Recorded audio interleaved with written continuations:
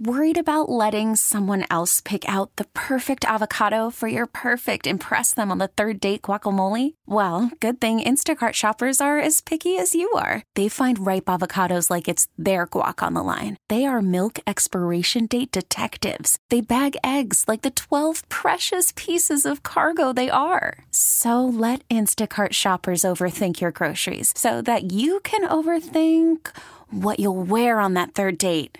Download the Instacart app to get free delivery on your first 3 orders while supplies last. Minimum $10 per order. Additional terms apply. Welcome to the Deceptively Fast podcast. Today we have Sean Pendergast and Michael Lombardi. Sean gives us his picks of the week. Michael Lombardi weighs in on a whole bunch of stuff. He starts at about the 37-minute mark, but we talked about what the hell's going on with the Raiders. We talked about the New Orleans Saints. We talked about a whole bunch of stuff. As always, he really brings some great insight. Tomorrow, I'm going to have a separate episode. I interviewed the rapper Bun B, who is a local guy from Port Arthur originally, but makes his home in Houston now. And if you don't like rap, if you don't know hip-hop at all, I think you're still going to really enjoy the interview. We talked about a whole lot of stuff, life, music, sports, and he's just a really deep and interesting guy. I learned a lot, and I would like to keep interviewing people maybe a little bit outside of my normal comfort zone, learn as much as I can about this world before I leave it, and I think you'll really enjoy that. That'll be out tomorrow, and we'll start it off with the great Sean Pendergast.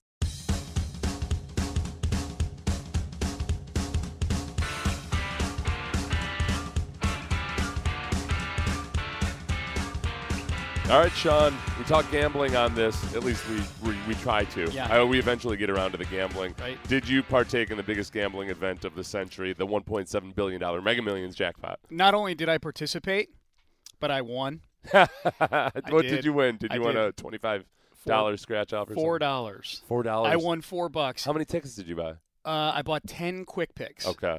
I never participate in the lottery just because the odds are extremely terrible. But this is, $1.6 billion. You're like, I feel like I need to just for show content, if nothing else. Isn't it funny that like $1 billion isn't enough to do it for me? Right. But $1.6 billion. Once that 10th digit clicks over, you really got to participate in the lottery. I won $4. I found out because Amy texted me. I woke up to that text. She gets up really early because she's a teacher, so she's out of the house before I even wake up. She leaves at like 5:45 in the morning, and so I usually get up shortly after that.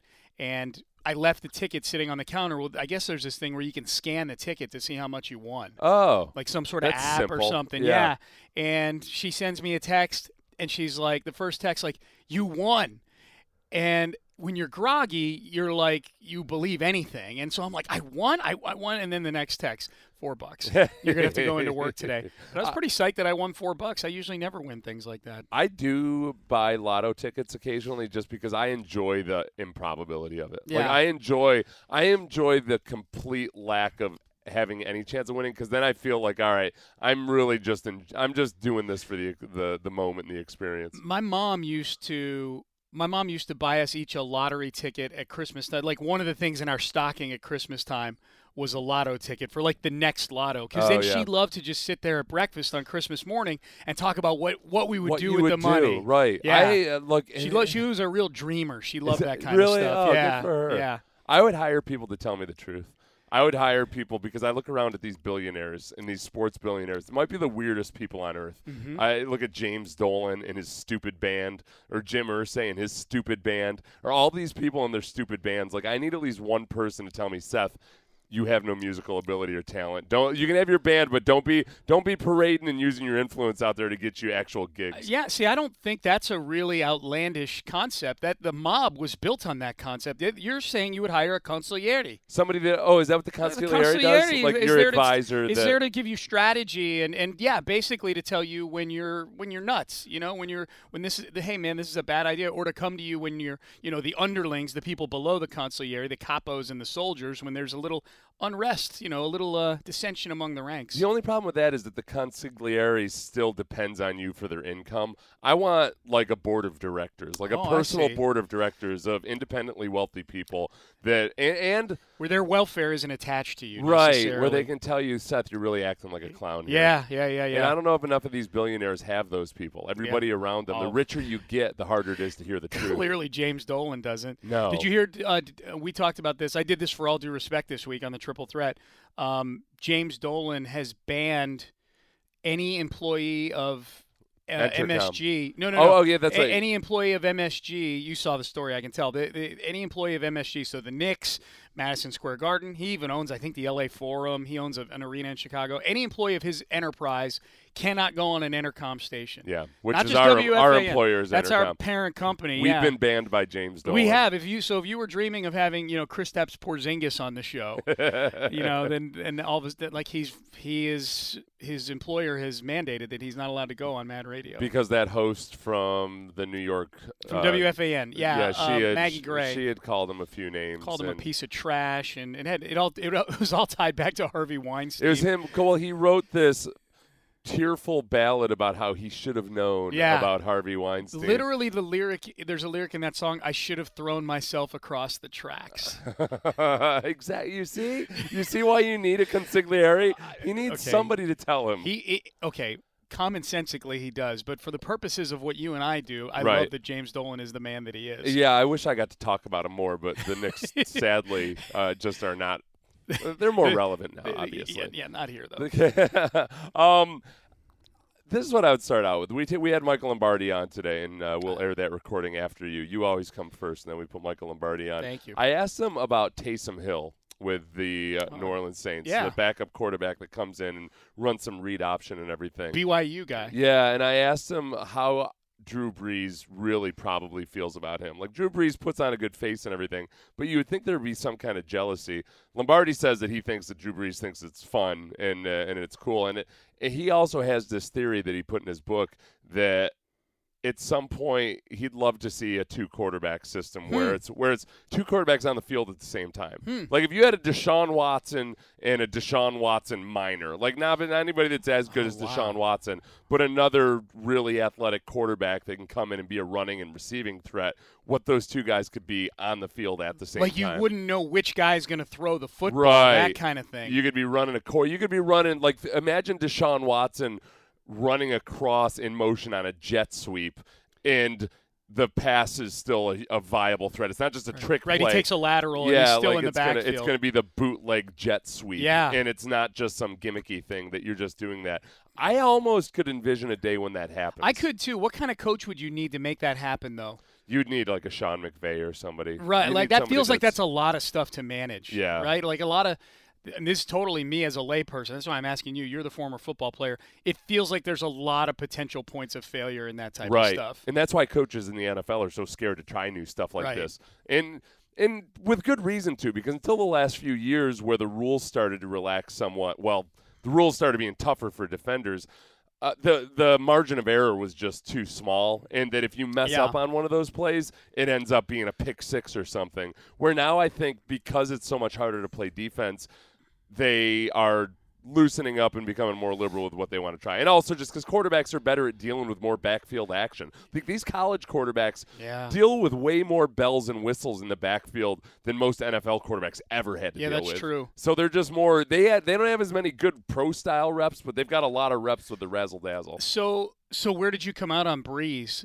I think Brees is actually fine because at this point, Brees just wants to win. Yeah, and I don't think Taysom Hill is the type of quarterback that's a threat to Drew Brees. Like the sense I've gotten with Drew Brees through the years is that the Saints have almost been scared to come up with a future plan at quarterback because there's at least a sense I get. I don't know. People who cover the Saints obviously would know better than I would, but the sense I've always gotten just from the stories about, hey, why haven't the Saints really looked at a young quarterback and when you think about it, I guess a lot of these teams with older quarterbacks haven't really committed to anybody, the Steelers and the Chargers and the Giants and things like that.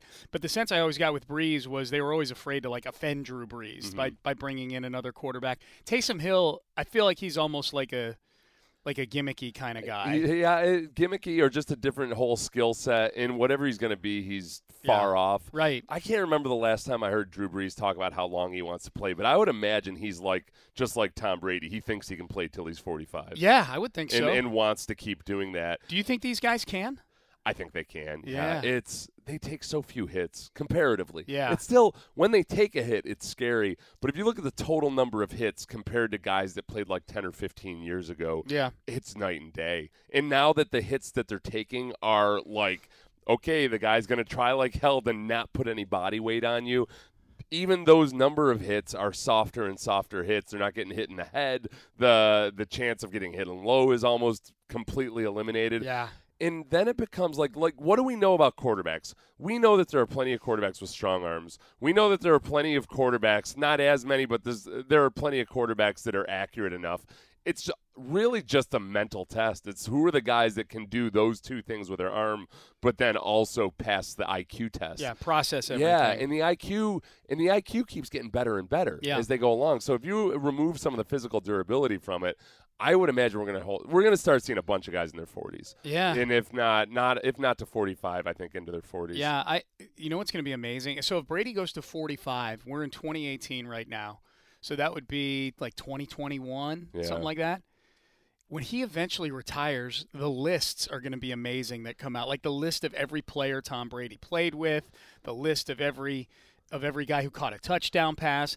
Even the list of employees of the Patriots in that time frame, like behind the scenes, like the list of all the TV shows that began and ended during the footprint that was Tom. Now, The Simpsons are going to outlive everybody. So that'll be the one show that came in before Brady, and it'll still be there after Brady. Will he be Michael Jordan status where his birthday becomes a national holiday on ESPN? I get physically ill every year when Michael Jordan's birthday comes around and they make a huge deal out of it, which I guess I can't even remember what it is, but it must be during a dead time in sports. Maybe it is. Because they make a huge deal out of Jordan's birthday every time. Yeah. I don't think so. And here's why, is that Michael Jordan, like Tom Brady is the greatest quarterback of all time. Yeah, it's in the middle of February. Yeah, February 17th. Like President's Day, like right around there. I know where you're going with this. Jordan's a cultural touchstone. He is, and he was a turning point for what is now the it's not as popular. It's the NFL just in terms of how we measure popularity, TV ratings, and things like that. But there's no question the NBA is at a, I don't know if it's at its peak, but it's at a, it's certainly at a very, very high level of popularity. And it's maintained it by and large since, I know it was Larry and Magic, but Jordan was really the guy, to put it the way you put it, Seth. He was the symbol of the just massive boom of the NBA. Right. To me, he was, at least the age of the shoes and everything else. Sneaker culture. Sneaker culture is a thing. There are still Jordan shoes that get sold every year. Right. I don't know, what was the sneaker culture before Jordan? Chuck Taylors? And it wasn't like Sambas. I'm Stan Smith. In terms of an actual name attached to it, it was Chuck Taylor, and that wasn't really, other than whenever, when they come and go in hipster culture where it's cool to wear your Chucks. There weren't kids back in the 50s climbing over with their slicked back hair and their greaser cigarettes rolled up in their sleeve, climbing over each other at the mall to get the latest pair of Chuck Taylors when they were coming. Did you get the Taylor 5s? When those kids assaulted each other, it was over turf, not over their Chuck Taylors themselves. They weren't pink slips for their cars. Yeah, exactly. A drag race. Right. You wanted the car. You didn't want the Smokes. sneakers themselves. Yeah. The Raiders were in the news for a couple reasons this week. One is because they traded away Amari Cooper to the Dallas Cowboys. Mm-hmm. I think most people look at that as a much smarter trade and a really good trade by the Raiders, because Amari Cooper's been somewhat of a disappointment. He had a good year a couple years ago, but has trailed off dramatically. Yeah, it's about time to pay him too. Yeah, and so right. He only has 1 year on his deal. I think it's really kind of a desperate, stupid move by the Cowboys. Yeah. Unless they're just figuring, okay, we got to figure out what we have with Dak Prescott. So you bring in Amari Cooper to give him some weaponry, but I don't know if that's enough. That seems like a backwards way of decision making. Yeah. We're going to spend a lot of money on a guy who's only got 1 year left on his contract to see if we should give more money to this other guy. They actually probably feel really good about the trade because when they've traded for big-time receivers before, they gave up 2 1s for Joey Galloway. They gave up a 1 and a 3 for Roy Williams. Jerry Jones is probably like, this is one of the cheapest deals I've ever seen. I just 1 first-round pick for Amari Cooper. So, yeah, it's a weird deal. What I'll be interested to see, Seth, is not so much how he acclimates himself the rest of this year because you give up a first-round pick, he's going to be part of this team going forward. I'll be curious if they let him play out the 5th-year option or if they give him a new deal after this season. Some of it will depend on how he plays for them over the next 9 games, but I just found that deal. The league seems to have gotten so much smarter, not so much about what a guy is worth draft pick wise, because that to me is just up to the individual teams that are making the deals. There's no menu where you look and go, oh, a wide receiver's worth a first. Because at the end of the day, Jimmy Garoppolo got traded same time of year last year for a 2. Yeah. And if Jerry Jones called up and said, I'll trade you Amari Cooper for Jimmy Garoppolo, he'd get laughed off the phone. Right, that draft, and that's why that was, it was one of the dumbest trades. I say dumb. It seems like Belichick's hand was forced, but it was an incredibly low price to pay for a quarterback. But so much of it is affected by timing and how many teams are involved, and it's all supply and demand. But I've heard you guys talking about it like it's just really kind of willy-nilly and random about who's worth what. So I don't know how smart the league has gotten. The league has certainly gotten more open to making deals like the NBA and baseball do at the trade deadline where you're trading a big current asset for some future asset. They've definitely gotten more smart to that. But I do think the thing that the league has gotten wise about, which is why this deal doesn't make a ton of sense to me, is the cap part of it and the value of a guy being on a rookie deal. Mm-hmm. And that's what made when everybody's laughing at Gruden about the Khalil Mack trade, and certainly early on it hasn't looked good for him because Mack has played well. At the end of the day, the Bears traded 2 first-round picks for the right to pay Khalil Mack as the highest-paid defensive player in football. Right. And you're getting it on both ends. Yeah. You're losing the draft pick and you're paying big money. And the Cowboys just did the same, obviously not as much as the Bears gave up for Mack, but the same concept where they gave up a first-round pick for the right theoretically to pay Amari. If Amari Cooper is what they're hoping they're getting in the trade, then they're going to have to pay him at least probably like Brandon Cooks money, right? Like 5 years, $80 million, something like that. The one thing about the current environment is that the cap is going up every year. So nobody ends up looking all that dumb as long as the increasing cap space can erase some of your issues. Like in 2007, let's say 2006, when everybody was a real estate genius. People were spending all kinds of money investing here, investing there, flipping houses, and I got rich flipping houses. Oh, you're a genius. Yeah. And then all of a sudden, you fast forward to 2009, Poof. And not everybody was all that smart. Right. So at some point, you got to pay the piper. Except with the Cowboys, we know with Jerry, it almost doesn't even matter because it's as long as his name's in the news. As long as the Cowboys' name is in the news, he's happy. Yeah. And he'll sputter along at 9-7 or so. Well, they're not paying a quarterback right now. I mean, they're paying Dak, but they're paying him like a 4th-rounder because he is a 4th-rounder.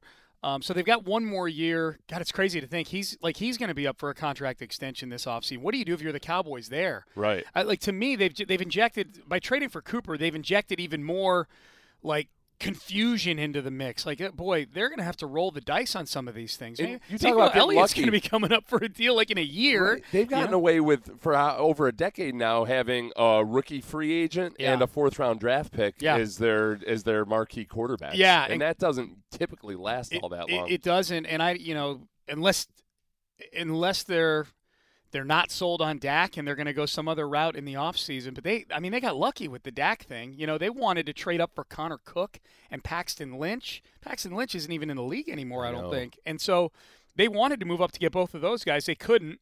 The Broncos and the Raiders gave up more to move up and get both of those guys.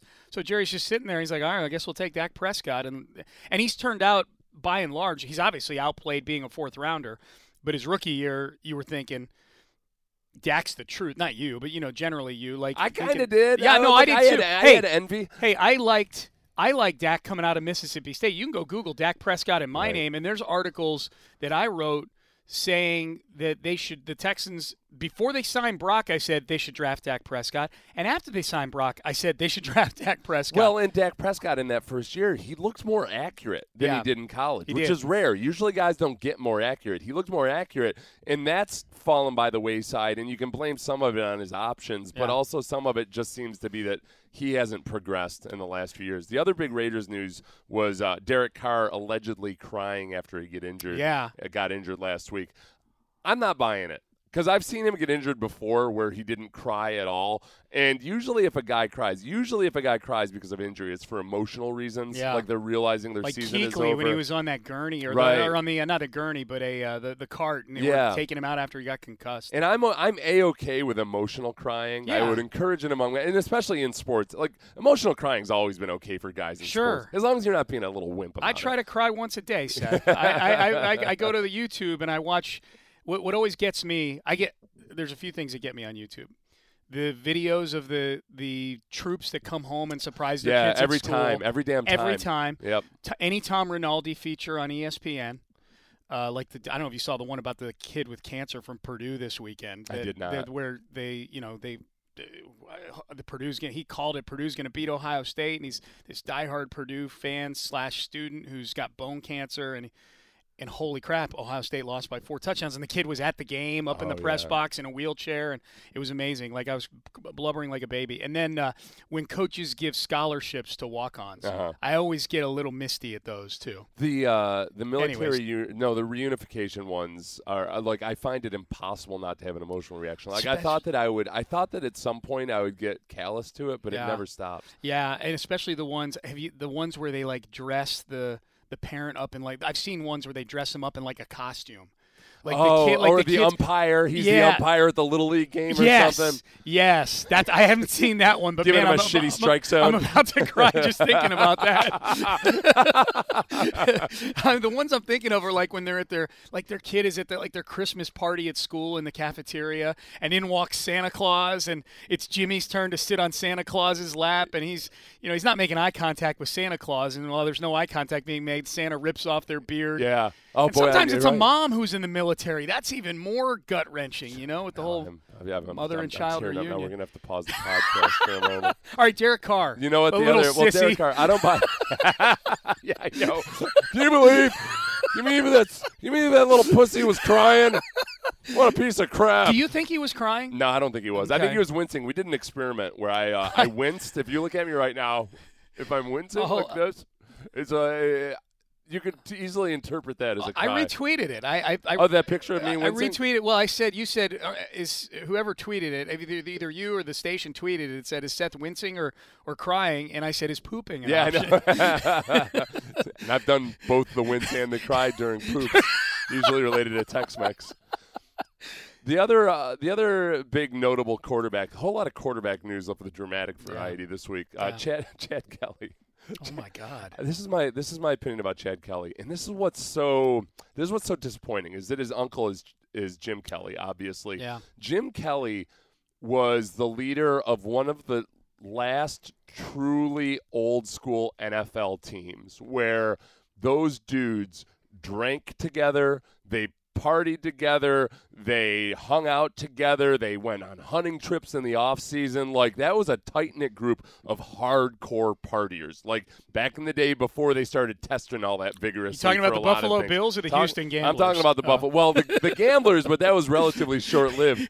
But the Buffalo Bills, I mean, those guys are legendary. I'm from that region. Yeah. And and Kelly had huge parties at his house after every game. Like, he had a huge rec room basement specifically for the team. And that was part of just building the camaraderie, was having everybody party together. Yeah. And Kelly obviously could handle his liquor, and he was no teetotaler, He was not. Where with Chad Kelly, the part of him actually wandering into that basement of the young couple, that's not the most alarming part to me. The part that's alarming is that he was asked to leave Von Miller's party. Like that I didn't know that till yesterday. Yeah. So, I mean, honestly, there's so many stories about legendary quarterbacks and when they're out in their carousing days getting into kind of trouble. And the cops, coaxing them home because that's what they did back in those days. Or get in the squad car, I'll drive you home. Look, I'm sure that at least 2 or 3 Hall of Fame quarterbacks have stumbled into the wrong apartment at some point or wrong house when they're drunk. Yeah. But getting asked to leave a party of your teammates, he's not. I don't like the cut of his jib, man. No. Like Chad Kelly just can't handle his liquor. Yeah, I feel like this is like the movie Draft Day with Bo Callahan. Yeah. You see the movie Draft Day? I saw none of his teammates came to his birthday party because they all hated him. Oh, really? Yeah. You know, that's in Michael Lombardi's book, and I'm surprised it hasn't gotten more traction. With the movie Draft Day? No. Sorry. A story. I said no. Like, wow. No, the thing that I'm referencing that I'm thinking about in my brain. Pronouns, pal. That thing that I'm talking about. I should have known. RG3. Oh, yeah. That nobody came to his pro day. You mentioned that last time. Yeah. Did I mention that You last mentioned, time? yeah. Everything's yeah. running into it. No. But for those who didn't hear it last time. Right, so that RG3 was just not well liked by his teammates, either at Baylor or in Washington, according to Michael Lombardi. Right. Yeah, it's a big deal, especially for a quarterback. Like, a lot of things are different these days, and quarterbacks are more engineers than they are, athletes in some respects. But you got to be somebody, even if you're not a partier, even if you don't go out at all or anything, you've got to be somebody that your team respects. Of course. The two things about the Chad Kelly story that are, one is a bit disappointing. The other one is scary to think of. The disappointing one is purely football. The Texans play the Broncos a week from Sunday. Yeah. If you read the tea leaves with the Broncos before this Chad Kelly thing, like Case Keenum, I don't want to say he was on the ropes as a starting quarterback, but he hasn't been good. And there had been, I'd seen chatter on the internet. There have been people since like week 1 that are stumping for Chad Kelly. Yeah. So there was that. Like, wow, there was a chance we might. Who knows if Case throws a couple picks in the first half, like Blake Bortles spitting up the ball. Maybe who knows? Maybe Vance Joseph, who's I'm guessing. Vance Joseph is probably at a WTF point in his career. I know it's only year 2, but everybody thought he was going to get fired after year 1. And he's probably like, yeah, screw it, I'll put in Chad Kelly. The other thing is, he's lucky that the guy who owned the house, that all he went and got was a metal vacuum tube to get him out of there. If the guy had a gun, he could have shot him. A butcher's knife or anything else.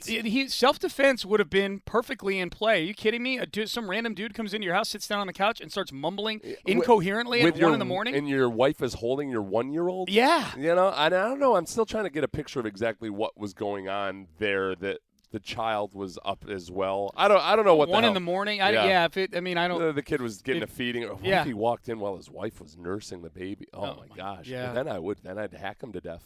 I would, like, if I go in there and I see some dude mumbling incoherently. Yeah. All right. Well, let's get to your picks. How'd you do last week? 3-3. 3-3. Okay. Yeah, 3-3. But that's all right. You're still way ahead over the last couple of weeks. I'm 9-3 over the last 2 weeks because I was 6-0 the week before. I'm still 57% on the year. You are which is capable good. of being a professional gambler with that. You yes. got to be better than 52.5%, right? 52 and change is break even because of the VIG. 55% is where target is for most gamblers. Just 55%. If you go 55% all year, you're making money. You're happy. 57%. If I'm over, 50. I'm 57.4% on my best bets. Real this year. quick. Yeah. How would I learn how to be a bookie? Like how to actually handicap like a bookie? Not like handicap to beat Vegas or anything, but just to be like somebody that sets a line. To set and the lines, yeah. That's a really good question and probably a really detailed answer. But the guys who set the lines in Vegas, a lot of them have been doing it for a long, long time. They come up with a set of power rankings of teams, and they use that, and they kind of stick to that to set the initial line. Mm-hmm. And then you kind of see where the money moves, and you got to know who the one. There are some big bettors that if they're going heavy on one side, you've got to be cognizant. Those are the sharps. Yep. Anytime you hear that nowadays it's really easy to find this data online, but there are 2 metrics that you look at from a bettor's perspective, but it's relative to what you're talking about. It's the percentage of tickets and the percentage of the money. And anytime the percentage of tickets are skewed to one team and the percentage of money does not match that skew, then that means the public is on that one side. Anytime there's fewer tickets on one team, but there's more money on that team, it means that the whales are in on whoever that. And you generally look at the public as the dullards. Yeah, they're the ones that are building the hotels out there. They're not the ones doing the research. They don't know all the – and that's the other thing. This $1.6 million lotto winner might mess things up. He goes start putting out a lot of action somewhere. Right, yeah. What if 1 week you've got like 3 mega sharps that are also like drunken idiots? Yeah, that's true.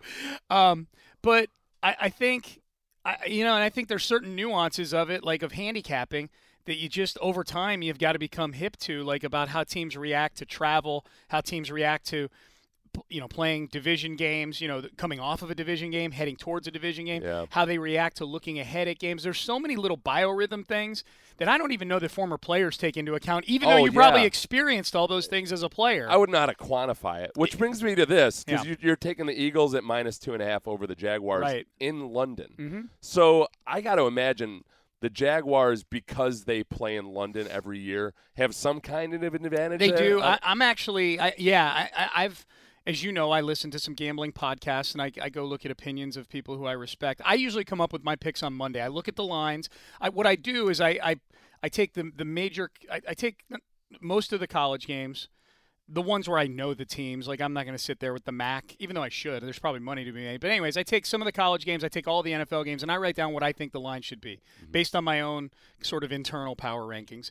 And then I go see what the opening lines are, and I see which ones I'm drastically different than. And I'll usually only pick my games from the ones that I'm drastically different than, but then I'll go do research on the games. So that's my whittling down process, is I go with my gut on Monday. If there's a big difference between what Vegas thinks and what I think, I go see why. Mm-hmm. And if I feel like my reasons still stand up, my handicapping still stands up to what I think, then I'll go with it. I say that to say that a lot of people are on the Jags this week because of what you just said, Seth. There is a quantification. It's probably at the end of the day maybe only a point, something like that. As far as the spread goes, is how bookies or bookmakers would quantify it. But there is a comfort level because the Jags go to London every year, and the Eagles, I don't know when the last time they went to London. I'm just going off of, I've watched this team. I watched all of their games the last 3 weeks. And 3 weeks is a pretty good-sized sample, 3 weeks in a row, to watch them to go, this is a team that's completely dysfunctional They're right falling apart. Yeah. You don't go from fighting in the locker room after the game to like, hey, you know what'll cure us? A trip to London. Yeah. So international stressful travel. Right. So the routine, there is an advantage with the routine. I just don't think it overcomes the advantage that I think the Eagles already. I think the Eagles should be like a 4.5-point favorite, really? Or maybe a 5-point favorite. So that's why I like that. That's a play against the Jags as much as it is a play on the Eagles. But I do like that the Eagles are desperate in this situation. Then you've got the Saints and the Vikings. You're taking the over. I didn't write down the number. Yeah, it's 52. 52. The over's 52. And you made that pick before the Eli Apple trade. Yeah, and I'm feeling even better about it if I throw Eli Apple out there. Yeah, this is just a simple game where these are two teams that are playing pretty good football right now. They're pretty dialed in. It's weird to say this, but I think that loss to the Rams actually had a good effect on the Vikings a few weeks ago, the Thursday night game. That was when the Rams – I think the Rams still are thought to be the class of the league. But, if you remember, I think that was week 3 or 4. Everybody was just – jockeying the Rams. Well, and the Vikings had a tough go of it, too. They had to go on the road after a tough game the week before. They had lost to the Bills the week before at home. That's right, yeah. And so they went on the road. So everybody was out on the Vikings. Everybody was in on the Rams. The spread on that game, I think, was over a touchdown or around a touchdown maybe, which is crazy when you think the Vikings were, they were in the NFC title game last year, and they improved their quarterback situation. I thought that Rams game back in week 3 or 4, whenever it was kind of a good thing for the Vikings. They stood in toe-to-toe. Their offense moved the football against the perceived, great defense of the Rams. We've learned over time that the Rams aren't all that defensively. But I thought they got their confidence back in that game, and they've played better since that game. And I think it's home for the Vikings. The Saints are going back on the road. They played at Baltimore this past week. I'm guessing that there's a hangover effect from playing Baltimore on the road just because that's a physical team. That's a tough place to go play. And so now you're going back on the road to play a primetime game on the road. I was tempted to take the Vikings here. I just think the Saints are playing such good football. The one thing I was confident in is that there were going to be a lot of points scored in this game, and here's why. I think DVOA is a great way to look at this, the Football Outsiders. The Saints are 4th and the Vikings are 13th in passing. So they're both in the upper half. Both defenses, conversely, are in the bottom half in pass defense. The Saints are 30th, and the Vikings are 19th. So you have an elite passing offense going against a middling 30th, defense, and a kind of middle-of-the-pack Vikings passing offense going against a wretched pass defense. So then you have the Packers plus 10.5 over the Rams, and you mentioned the Rams' weaknesses on defense. Yeah. The one thing that I'm wondering about is that Aaron Donald is starting to come on He and is. look a lot like Aaron Donald. Because I have questions about the Rams secondary. Their back half has some seepage issues at times. Injury issues, too. Yeah, an injury that's just flat out. But I wonder if that Packers offensive line can withstand that pass rush when it's clicking. It's a good yeah, I mean that's the counter certainly to my handicap, but Aaron Rodgers has never been a double-digit underdog in his NFL career before. They've never been more than a 10-point underdog in a game. It's the biggest the most points Aaron Rodgers has ever been getting. He, in my opinion, is the most talented quarterback of this recent generation, probably over the last decade or so. I know Brady's got the most Super Bowls. I know Rodgers has only had one Super Bowl.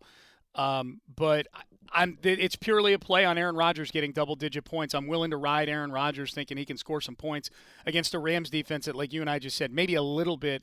The names in that defense, I think, give off a better brand than the defense actually is. You're going to ride Aaron Rodgers, the Danica Patrick strategy. I like this. Yeah. Was the Olivia Munn strategy a couple years ago. He's her own little personal stock car. Yeah. Oh, wait, no, she wasn't stock. She was the Formula One. I'm not going to ride him quite the same way she rides Wait, him. do I call him Indy cars or Formula One for her? She's Indy car. She is, she's Indy. Or is it kart? Yeah, I don't know. I'm so car racing dumb. Yeah, me too. I ran into one of AJ Foyt's sons here because AJ Foyt is here in Houston. Yeah. I tried to talk cars with him for a little bit. How'd it go? I said bad, real bad. But I had read AJ Foyt's book when I was a kid. Really? When I was like 12 years old, I read AJ Foyt's autobiography, and it was transformative for me. Yeah. He one time had a really bad car crash and had to have surgery and everything, and he did like the classic old car driver, like, screw you, doc, I'm going to do it my way. I'm going to rehab by painting the fence on my ranch. I feel like if Days of Thunder had a sequel, it would have been something like that. It was like, you could have set it to a montage of him painting the fence, like driving an old like contraption in the garage, like some kind of simulator. The one where Cole Trickle nearly dies. So those are my picks. Eagles -2.5, Saints Vikings over 52, Packers +10.5. What are your college ones? My college ones quickly are Wake Forest +2.5 over the Fighting Petrinos of Louisville. They are terrible. Iowa +7 over Penn State. I think Penn State's still a little overrated, and I think Iowa's a little underrated right now. They're both right next to each other in the AP ranking, 17th and 18th, but I think the better team is getting 7 points in this game. Iowa can run the football. They've got a really good defense, and I think they still kind of almost control their own destiny to be in the playoff mix. They've only lost one game. And that only loss is to Wisconsin, who is probably going to be knocked behind them on their side of the big. There's a really good chance Iowa goes to the Big Ten title game with one loss. So I think they've got a lot to play for. They're getting 7 against Penn State, and I'm taking Mizzou -7 over Kentucky. I think Kentucky's going to be looking ahead a little bit to the big game against Georgia next weekend. I can't believe anybody ever questioned how much the 4-team playoff system would add to the excitement of Isn't it awesome? college. Are you an 8-team or a 4-team guy? I am. I find myself enjoying the 4-team format more and more. I don't like the controversy and the talk about the controversy that comes from it. Yeah. I do. That's why I like the 4-team. I love that one conference is guaranteed to be left out. It is. You know what? It's better for content that somebody's always convinced that the world is out to get them. Right. That is a really good point. Yeah. You know what? Injustice is good for sports radio, at least. You got that right. All right. Thanks, buddy. Good. You're going to be doing your post-game show over at the stadium for the Texans game tonight? Yes. Into the wee hours of the night with Paul Gallant and Cecil Shorts. Beautiful. I hope you have something nice to talk about. Me too. Thanks, buddy. See ya. I love Sean. He's such a great guy. Let me set this up a little bit. Our interview with Michael Lombardi today on my radio show, Mad Radio, with Mike Meltzer and Paul Gallant.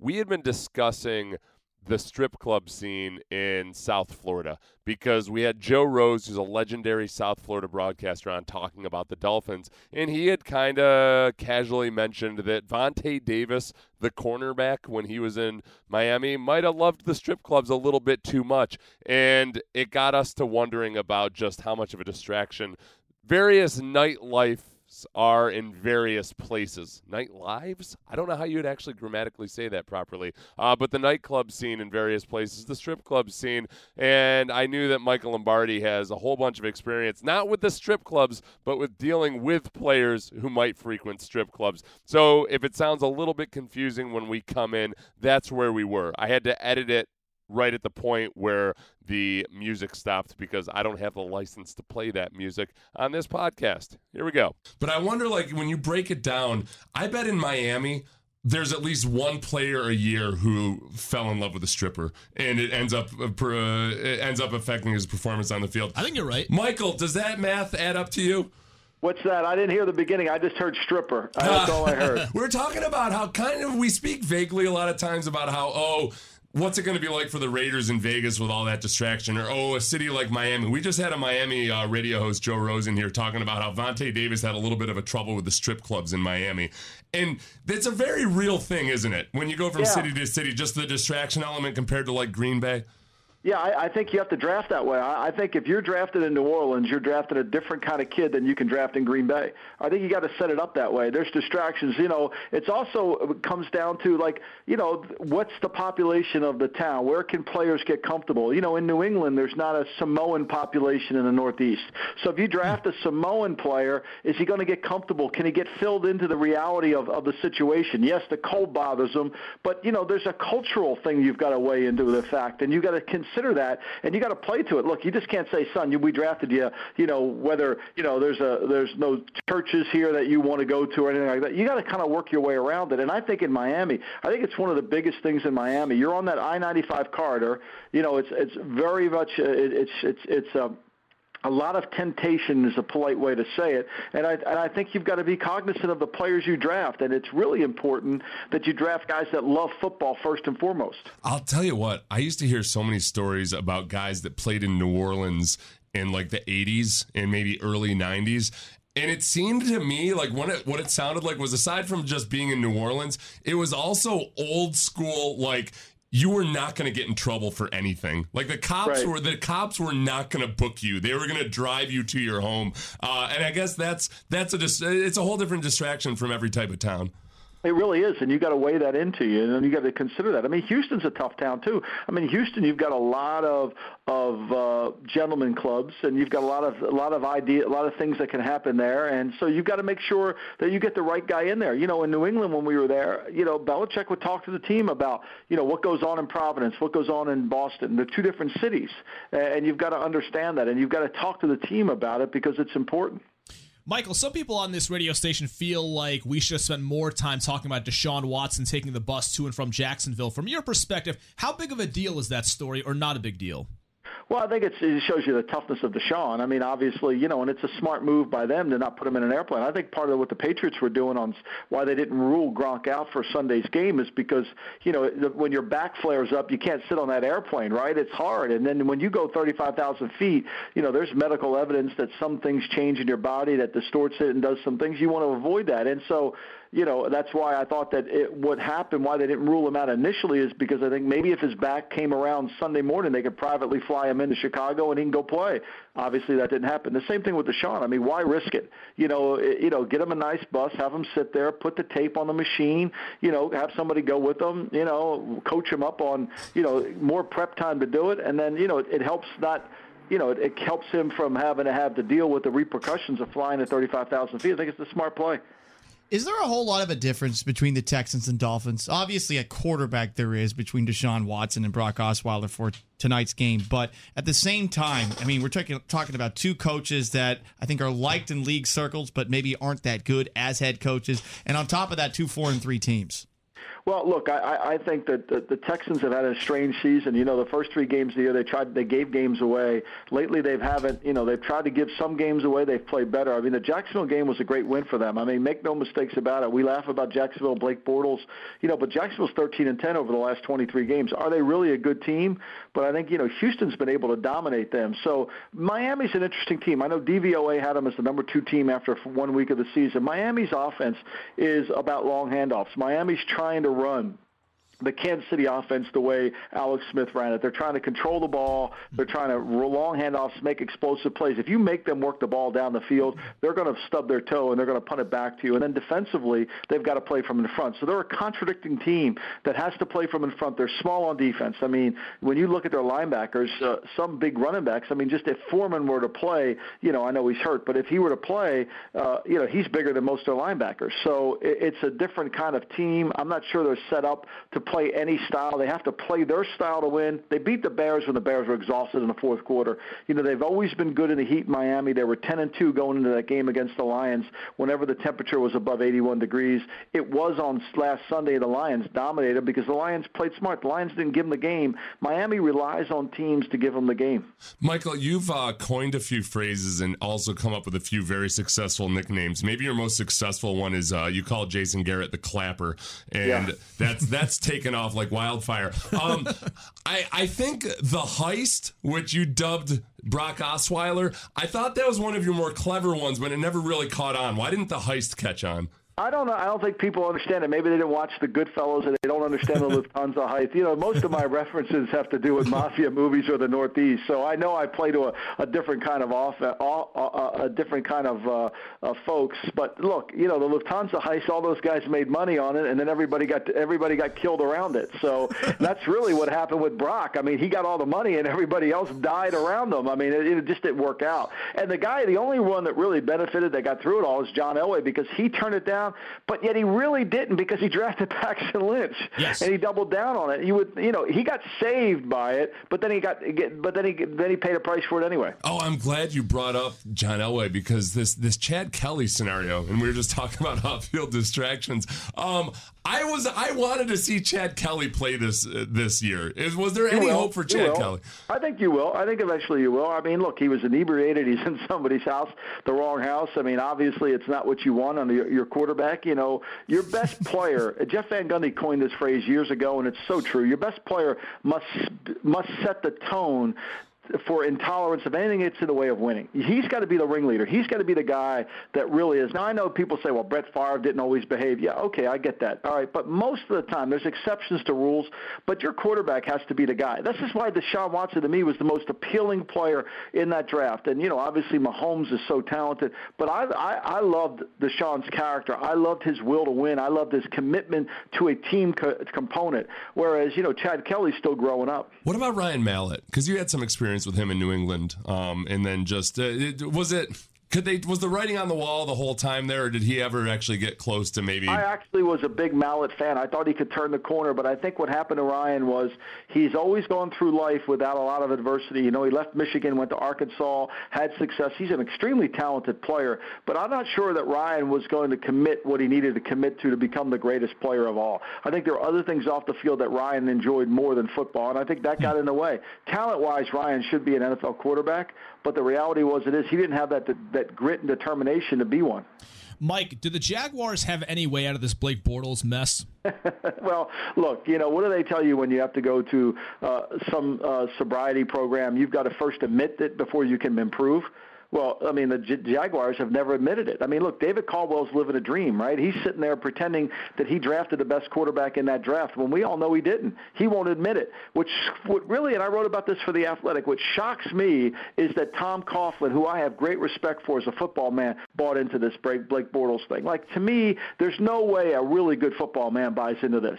I mean, yeah, you can have a good game here, you can have a good game there, but just study him. Watch him. He's bad on the road. He's always been bad on the road. He turns the ball over too much. He doesn't throw it down the field. He doesn't control the football. It's a little bit like Mitchell Trubisky. You can look at Trubisky's numbers against New England on Sunday and say, well, Mitchell's really improving. No, stop. He had 5 guys wide open. He threw the ball out of bounds. I mean, he doesn't control the football. He made plays with his feet. He's an athlete first. He's not a quarterback. And I think that's where Bortles is more than anything.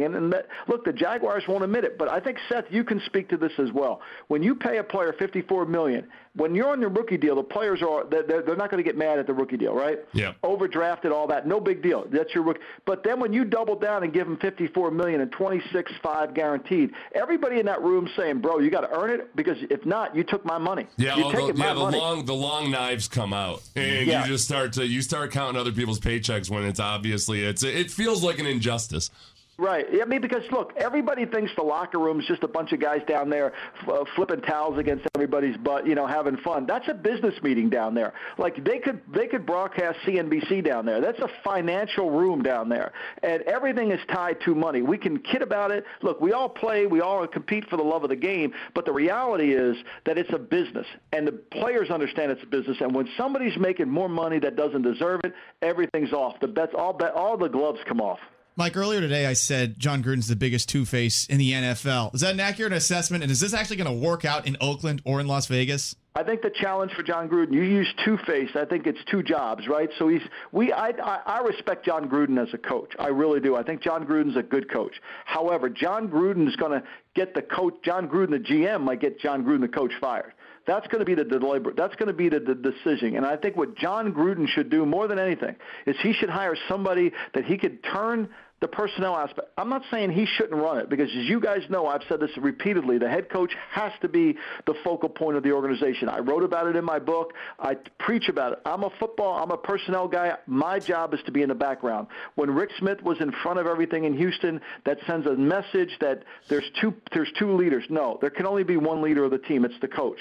Nobody pays to come see the general manager work. They pay to watch the coach work. Okay, so I get that. But what Gruden needs to do is find somebody who's going to do all those detail work for him and set him up. When I worked for Bill Walsh, I used to say to Coach Walsh, Coach, you can't make a bad decision. I can only give you bad information. That's the mindset you got to have. Mike, a lot of people discuss the Rams, obviously Kansas City, what they're doing, the Patriots for obvious reasons. Which NFL teams are you looking at right now that you feel should be being talked up more right now? I think the Saints are great. I think the Saints are really good. I think the Saints get it. They get it. I think Sean Payton's done. Each week he's modified his team to adjust to his weaknesses. You know, last week they weren't very good in two-minute defense. I think he'll work on that this week. You know, in the beginning of the season they played way too much man. They played what I call battleship football on defense, which is guess. You know, let's run this blitz. Oh, it didn't work. Okay, let's try this. Okay, it didn't work. Okay, oh, this one worked. Let's call it again. You know, that doesn't work. And I think they've come back. They've played more zone. They've tried to keep the ball in front of them. They know they're going to score points on offense, so that what they're trying to do is just keep the game from getting exposed, not letting the plays that happen against Tampa. I think the Saints are really good this year. I think they can power you. I think their offensive line's very good. The quarterback we know is great, and they've got some great skill, and Sean's one of the best play callers in football. Do you think Drew Brees is fine with Taysom Hill? I think he kind of enjoys it. Look, you know, it's funny. I wrote a chapter in my book about the future of football, and the Saints are showing it to us. Right? There's like I think if Billy O'Brien would add another, and maybe it's Joe Webb and they just need to utilize it. But I think if you had two Deshaun Watsons in the Houston's offense, now I know you're not going to get another player with the talent of Deshaun, but just somebody that can do some things. Taysom Hill's really good now. Taysom Hill, when he runs the ball, he ain't a quarterback. That's a running back coming at you. That guy breaks tackles, he gets yards, and he makes plays. And look, he takes a lot of pressure off the quarterback. I mean, let's face it. I mean, how many more awards does Drew need to really have? One more Super Bowl, you know, he's going to go in the Hall of Fame. I mean, I think he's chasing rings, not notoriety. And I think this Taysom Hill, the way they utilize him on offense, powerful. Right, you wrote about it in the book, and 10 years ago it was pretty uncommon to see two tailbacks in the backfield at the same time. Now you see it more and more. You do wonder at some point, okay, when are there going to be two athletic quarterbacks on the field at the same time, and how the hell do you adjust to that as a defense? Right, and I think if you had one quarterback who threw left-handed and one quarterback who threw right-handed, you would really screw up the defense. Because what defense doesn't understand to this day, Keith Byers made a living in the NFL running the halfback pass down on the red zone, down in the goal line to the defense's right, which would be the offensive left, right? Because the defense never really dawns on them that the guy's going to throw the ball going to his left. They think everybody's right-handed. It's just programmed into their head, right? And so he was throwing that halfback pass. I don't know how many career touchdown passes he's had, but if you do stuff like that, man, you're going to cause some huge problems. He is Michael Lombardi. Buy his book, Gridiron Genius. It's an awesome book. I've gone back through and highlighted a bunch of his stuff. Thanks a lot, Michael. Thanks, Mike. Thanks, Seth. Thanks, guys. Bye-bye.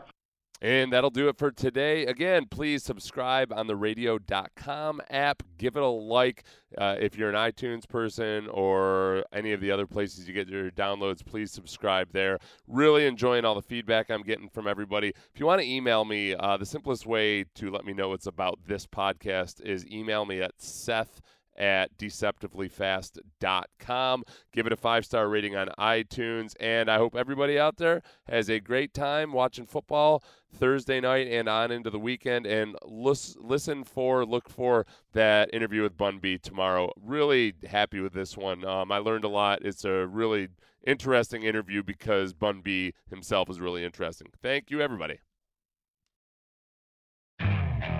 Okay, picture this. It's Friday afternoon when a thought hits you. I can spend another weekend doing the same old whatever, or I can hop into my all-new Hyundai Santa Fe and hit the road.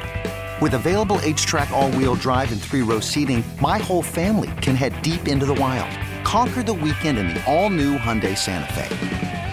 Visit HyundaiUSA.com or call 562-314-4603 for more details. Hyundai, there's joy in every journey.